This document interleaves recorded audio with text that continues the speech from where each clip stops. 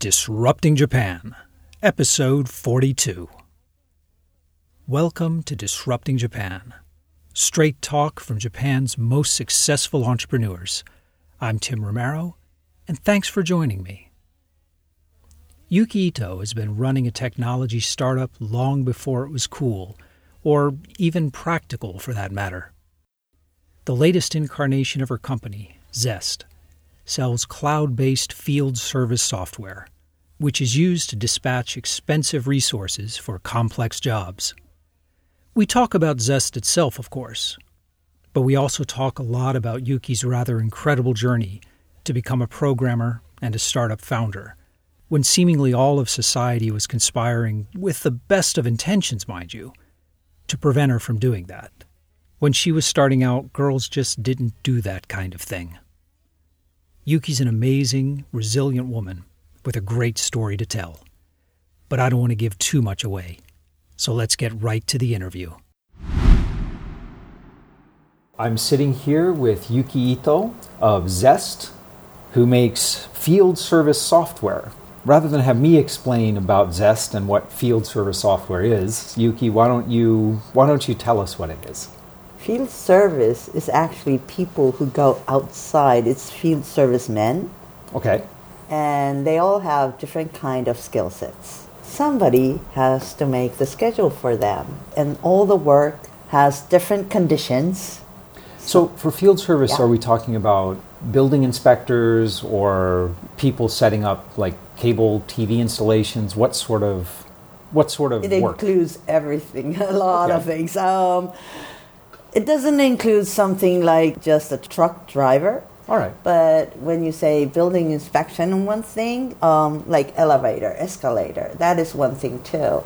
Like Sunshine 60 elevator, that is very fast.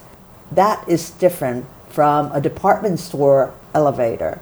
So you have to send different kind of people to do the inspection. So if I'm understanding it right, field service software, it's different from scheduling in that you're setting up very expensive personnel to complex jobs that might involve multiple people and coordinating it all. Yes.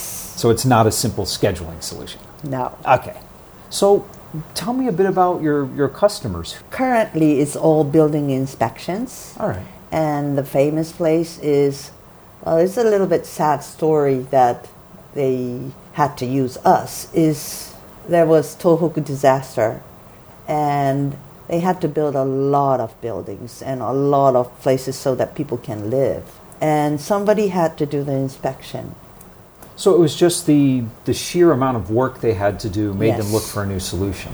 Yes. Well, that's so often, especially in Japan, industries, especially conservative industries, only adopt new technology when they really, really have to, when there's no other choice. Yes. So in this case, what were they doing before for scheduling?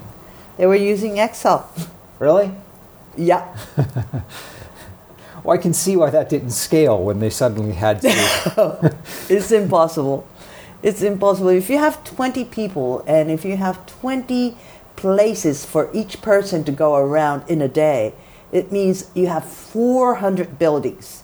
And you have to schedule them who has the right skill set to go there. And then you have to find out how long it takes from one place A to B, the transportation time, and everything. And you want to do it efficiently, right? You want to optimize their schedule so that you don't have to go to east and then go to west and go back to east again, and that's right. Excel terrible. Is clearly the wrong tool. Right. I mean, it's one small step above the old whiteboard with the schedules written on it. By the way, I'm not sure if I'm allowed to say the name of the company, but you're allowed to say anything you like. Okay, like Toka Gas. They are a huge company. They have tons of clever people. They were still using this whiteboard to do the scheduling because it was so difficult to schedule. Wow. Mm-hmm. In 2016, they're still. Yes.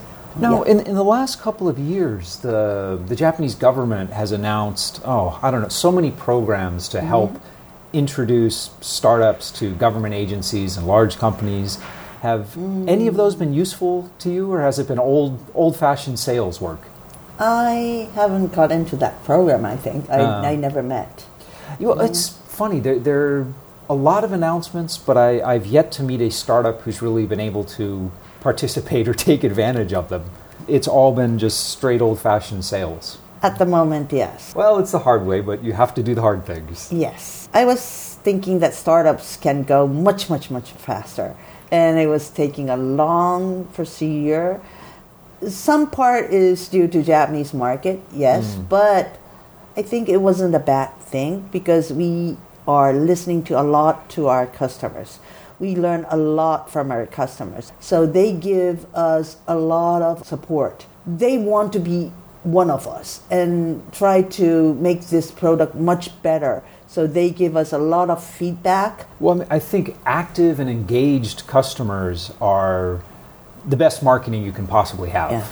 Well, actually, now, you and I have known each other for a long time. Yeah. Almost quarter of century? Yeah, about 25 years now. I really was impressed at how you got into programming and how you kind of set off on this path. I wonder if you'd tell us about that. Okay. I was brought up in foreign countries, England and German and then United States. Then I came back to Japan when I was 10 years old. I didn't understand Japanese. And it was scary. So you didn't understand the language or the culture? The language, culture, and everything. And the worst thing is that the first school I went was called a mammoth school. At that time, there were so many children. We had in each grade 14 classes or something. I was trying to ask, where's my classroom, because I got lost. And I'm trying to tell everybody that I'm lost, but I couldn't say it. It was like a nightmare because everybody looked like the same. And I started to cry, and somebody had to take me to the teacher to go back to my classroom. But it was like, for me, Japanese looked all the same with all black hair and all the same kind of face. Uh-huh. The only thing I could love was arithmetic. Every 3 years, I was in a different culture, a different country. And it wasn't that bad because England and German and America wasn't that different comparing to Japan. But when I came back to Japan, the only thing I could understand was arithmetic. It was same all around the world. Right. It's a universal language. Yes. That's how I started. And then while I was in the junior high and senior high, I was always studying mathematics. I believed myself that I was going to that kind of university. But there was a teacher who really liked me. And she was teaching Japanese. And she wanted to put me in her class. So she changed my... I said I want to go to the class which is arithmetic and biology and those kind of things. But I was on this path, and I believe that I was going on my whole life at that side. But what happened was she changed my... I said I want to go this side, but she changed it. So she took you out of mathematics and put you in liberal arts. Yes. Huh. And I was in her class for the last 2 years at the senior high. And I had to choose those kind of college. And what happened was when I was going to graduate, we found out that our teacher cheated and changed my class.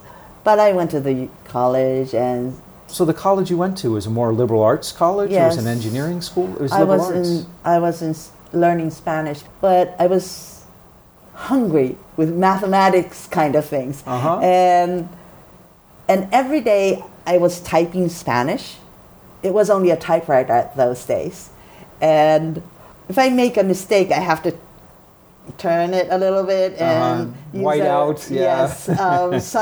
And I didn't like it, and it was a stupid thing. One guy one day said to me, "Do you know there's a thing that's called computer?" And he said, and it was really, really expensive those days. No more companies won't be able to buy it. And then I always thought, I want to try computer. And what happened was, one day I was in a bar. And the guy who sat next to me, he was saying, "I'm working at a computer company." And I grabbed him and said, I want to work there. So let me in. I was so eager. And he took me to that office. So did your college offer computer courses at all? No. Oh, no okay. arithmetic, no computers. So you started a part-time work at this computer company? Yes. Oh. First, it was really tough. They said, you're the first woman here, and we never had part-time. This is so advanced technology that no amateur can do it. You have to be trained, so you won't be able to do anything. And part-time job can quit tomorrow. So we're not teaching you anything. We're not investing in you at all. And that's how it started. All right. And I'm so lucky. I'm very lucky because nobody taught me. What do you mean? Why was that lucky? Because if you were in the course like men, all the other were men at the time, it takes 6 months to learn something. And then on the 7th month, they will start to do programming. What happened to me was from the first day, I really wanted to do something and started to do the key punching. So I was looking at the coding sheet and started to key punch. But before that, I knew that I will be key punching, so I went to a typewriter school before I joined that company for 2 weeks. And I got really fast without looking at the keyboard. Uh-huh. So when I started this key punching, I was very fast than all the others. Because I didn't have to see my fingers, I was reading the coding sheet all the time. And in a few days, I felt like, I think I can write this. And I started to ask the boss, like, let me do this. And I really want to write the coding sheet. And I started to write the coding sheet by looking at these flowcharts. So from flowcharts, I started to do like a coder. But writing the coding, if you make a mistake, you erase it once more, write it again. It was like... It was a different age, for sure, yeah. This is so boring. I mean, I felt like, why do I have to write it to a sheet? Why can't I bring this flowchart to the machine and just type it in?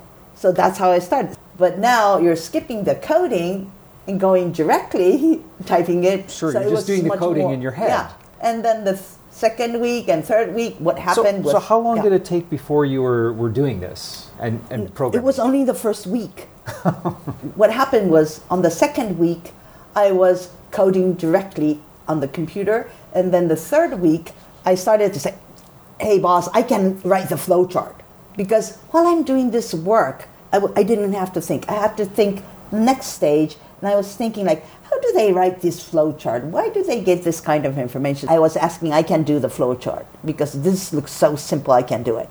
And the next week, I'm not writing the flowchart. I'm not writing the code. I just listened to the system engineer, what they want to create, went straight to the keyboard and started to write programming. And in 1 month, I was writing the largest program in that company, the most difficult ones, and I was the best programmer already in that company. So it was and really meanwhile, funny. your colleagues were in their second month of the 6-month training. Yeah, right. They even haven't started the second month. So that's how I really started to love computer. It was really for me. How long did you stay at that company? Probably 2 years. Okay. And I decided, like, I don't want to go to college anymore, so I just quit the college and I really started to find out where I want to work. But I quit because at that time, women were not allowed to work in office. Many people didn't want me to go to meet the customers or help them. Yeah, Japan has really changed a lot that way. Yes. You left college, you left your part-time job. This new company you're working for was a computer company? Yes. Okay. Yes. So when did you decide to go out on your own?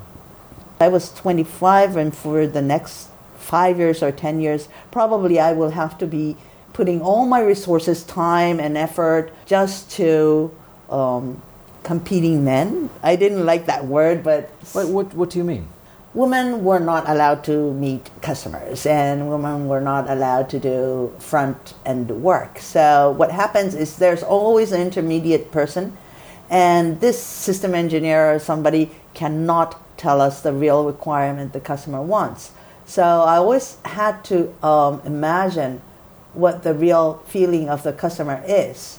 And that's how I made my program. It was like If I'm doing the actual work here, I was always imagining how this floater was made. What is this system engineer is saying doesn't sound right. If I make exactly what he says, it doesn't work. So you had to guess at what the customer Yes. really meant. I felt sorry for the customer because most of the people couldn't deliver a proper thing to the customer. Doesn't help them. I was so frustrated that I couldn't give the right answers to them. At that time, was it just that company that didn't want to send women out to meet customers? All or was over. It was All pretty over. much all. All over.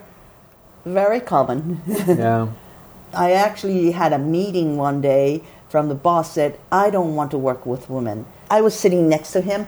He put arms in front of him and said, I want to talk only with men. So he just blocked you out of the Yes. meeting. And he said, I want women only to be smiling and giving tea and taking coffee. And I don't think women should be in this place. And he talked with men. In 1 month, I changed everything. Yeah. He didn't want to leave me, but I left. Yeah. but I can imagine that's how so. it happens. It doesn't quite count as much once he only values you when he, yeah. But it was very, very common. It was not Okay. only him. Yeah. So after you left, you went to a different company or you started your own? I didn't think of starting any company. I was only 25. I knew that I can do something for the world. At those times, there were no word like freelancer. So Right. it was very, very uncommon that one individual is trying to get a computer work. And if I try very hard for 3 years and still doesn't work, I'm 28 and I knew that I will have enough skill that everybody would like to employ me. So I decided to be alone. But in 1 month, I found many customers. So most Japanese companies at that time would not send out women to meet customers. No. But you found customers very quickly. How did I do that? Yeah, word of mouth. Yeah? It just happened. Yeah. If somebody is struggling, I said, okay, I'll help you that. And I helped it out and they were happy. So they told somebody else. And that's how it went. It was really rapid. And what happened was other people, I didn't even ask them to join me, but they said, okay, we're going to do it together. And I found many colleagues working with me one day. And then in 1 month, the customer said, we had to work really, really hard to give you a purchase order because so awkward to give it to individual. So can you please make it as a company? And also the people who were working with me were saying, can you please make it as a company? And a 25-year-old girl didn't know what is entrepreneurship. I was thinking like, oh, they only want a paper registered. Okay. So I was like, okay, I can go there and write a paper. It's only a single paper. I can do that for you. You didn't plan on starting a company. It was just No, customer and employee request. Yes. And that company was Zest? Yes, it was already Zest that time. Well, I think it's interesting that Zest has gone through several different incarnations, several different... True. But it really mirrors like how startups have changed in Japan over the last 25 True. years. So as you were saying before, when you first started Zest, the idea of a startup didn't really exist No. in Japan. It was outsourcing. You were developing software for other Yeah. people. Yeah. So at first you were doing projects, you were responding to customers' needs. It was a lot of Right, right. outsourcing, custom development. Right. And now the current incarnation of Zest is focused on a single product. It's Yeah. a more modern startup. What is the biggest difference between the old way of doing things and the new way of doing things? Because I think a lot of companies in Japan are looking at the same transition right now. 13 years ago, we were solving one problem, field service scheduling at that time too. But we were thinking for only that one company. 2 years ago, 2 different presidents came to this office and they said they might bankrupt if they don't have that software that I invented 13 years ago. Well, that's some And- strong motivation to make a product. Yes. And it was shocking. I mean, why could that happen? And then I looked into the industry, found out that there was no solution that has the same thing like what we were doing. These kind of schedules were made only by experts, but they don't have number two. That single person has the whole responsibility to run that company with the right schedule. He cannot get sick. He cannot have family events. So the whole company's workflow is dependent upon this one person now. And what happened was, unfortunately, both of them got mentally sick. One had to quit the company, one couldn't come to the company. Suddenly, they cannot schedule anything in the company. Even if they try to do something, it wasn't that good enough. They send wrong people, get scolded by the customer. This is something I have seen, and it is one of the biggest weaknesses in the way traditional Japanese companies are run. In this case, you've got these two companies where clearly everyone inside the company knew that, everyone associated with that workflow knew that it was all dependent upon this one person. They don't know. And it was a huge risk. They should know, but they don't know. I've seen a lot of companies like that. Unfortunately, people don't realize the risk yet. Okay, maybe the information doesn't bubble up, the manager kind of hides it, but the solution always seems to be to make that one person work harder and longer hours. It happens, yes. Until they finally break down from the stress. Yes. And then they realize they have a problem. Yes. One day we were calling telemarketing and saying that this is what we have, and this company said, no, we don't need that, we're fine.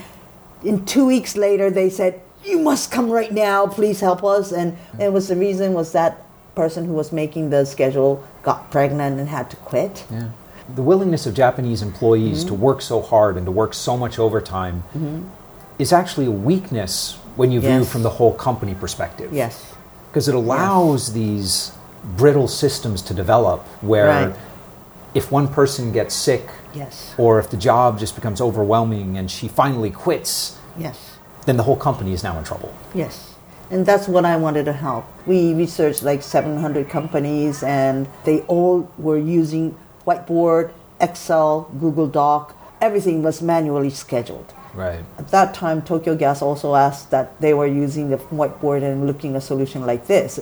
Even in such a big company who has a lot of money, didn't have a solution. In Japan, IT companies tend not to give proposals to the customers. Customers will define what they want, and IT companies just obey, kind of, and try to make exactly what they want, but not try to propose something new because it will be their own responsibility. It's this unhealthy situation where the customer doesn't really know what they want. Right. And the vendor, they won't be blamed if they give the customer exactly what they want, so that's what they do.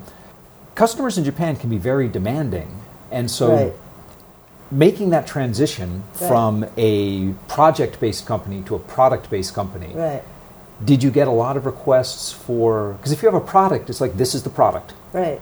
Did you get a lot of requests for customization and changing, or did people sort of accept the product right away? Both sides. Yeah.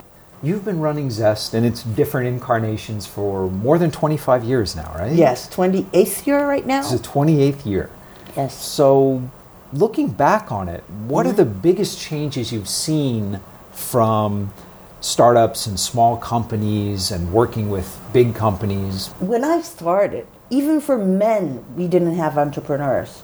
The usual was they were like the top people in the company and spin out and break the company and make a new one. They'd be a senior person would retire and then do consulting and It's not a retirement. It could be like 40 or 50 years old, but it was very rare for a young person to start a company at that time. Nowadays, it's like everybody's starting. The funny thing, when I started, they said, you're too young to start a company. And 2 years ago, when I said I'm going to start the next round, everybody said, you're too old to start a new company. And it's like, that is okay. Funny, yeah. That's been a big attitude shift where... Yes. I think that's the 25 years ago, it was maybe. all 40s and 50s. Yes. Now everyone thinks you've got to be in your 20s to start a company. Right. Well, how true. about being a woman entrepreneur? That must have changed radically in the last 25 years. Probably it is, but I don't feel it because I was like me for the whole time. And I was treated like a man even if I was a childhood. So you were saying before, the sales staff, your male colleagues, wouldn't even let you contact the customer because True. women just didn't do that sort of thing. Yes. And now Yeah, that's true. there are lots of women startup founders in Japan. Yes. A lot of female university students Yes. say that they want to start companies when they Yes. graduate. That's great. I meet a lot of younger entrepreneurs, and I see women entrepreneurs also, and it's a good thing. Looking back on the last 28 years of Zest, if you could go back and talk to the younger Yuki Yeah? and give her some advice, what would you Wow. tell her? Wow.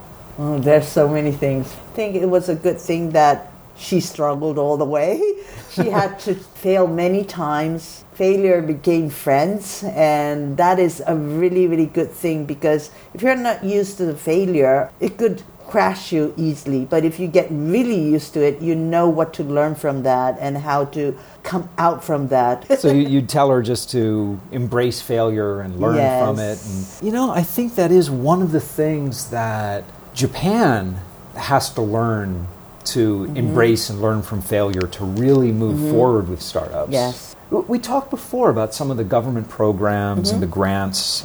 You were mentioning they haven't been of much use to you at Zest in the current. No.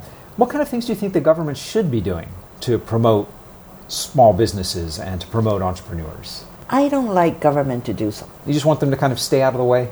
Yeah. Because if you spoil a baby, I don't think it's a good thing. I think it should be not the government. I want more successful people who has done this startup to help more younger ones. But I don't think the government should be involved. So more of the angel investors, people who've successfully built companies, Yes. investing in the next generation. Yes. It's Help only more. just starting to happen now in Japan, and I think it's one of the Right. most important developments Yes. going on. I would like to become one if I get successful one day. Yeah.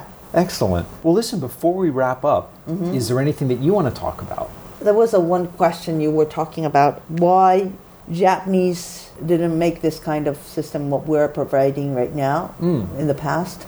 It's because each company, the most expert, were thinking very hard, and every time they were struggling to make the right answer. So nobody thought that their most expert is struggling, which means that it's not easy to make it as a system. So everyone thought the knowledge was so specialized and Right. so unique Yeah. that no one could possibly understand it outside the company. Right, and the other thing is that this expert even couldn't explain what he was doing. He didn't know how to solve that problem at all. So nobody tried to explain to any IT company that this is what is struggling. So do you think that attitude is starting to change in Japan? Or do people still kind of jealously guard that knowledge? And that's what we believe, and that's why we decided to make it as a product. Because if that two presidents didn't come to my office, I would have never noticed that many people were struggling for that. If you look outside the world, there are field service management products, but it's really expensive, so only big companies can use it. But our product is so cheap. Small and mid-sized businesses can use our product. And those are the people who are really struggling. We really want to help. Okay, great. Well, listen, thanks so much for sitting down with me. I Thank really you, too. appreciate it. And we're back. What I found most impressive about Yuki was her determination to build software for people who would appreciate it. A series of teachers, advisors, and bosses all tried to derail her ambitions. Japanese society at the time told her that her dreams were not appropriate for a young woman. But she kept her focus and is now running a growing company doing exactly what she wants to be doing. In some ways, that's already a happier ending than most IPO stories. It's interesting how Zest's transformation from a relationship-based outsourcing company to a true product company really mirrors the transformation that has happened in Japanese startups over the last 20 years. 20 years ago, almost all small technology companies were simple outsourcing companies with little valuable IP of their own. Today, most new firms have a product to sell.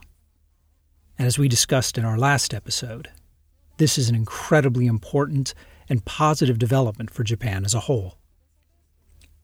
If you haven't listened to episode 41 yet, go back and enjoy it. I guarantee you it will give you a slightly different perspective about what's going on in startups in Japan right now. If you've got a story about how you succeeded when everyone told you should quit, Yuki and I would love to hear about it. So come by disruptingjapan.com/show042 and let us know what you think. And when you drop by, you'll find all the links and sites that Yuki and I talked about and much, much more in the resources section of the post. And if you get a chance, please give us an honest review on iTunes. It's really the best way you can support the show and help us get the word out. But most of all, thanks for listening. And thank you for letting people interested in Japanese startups know about the show.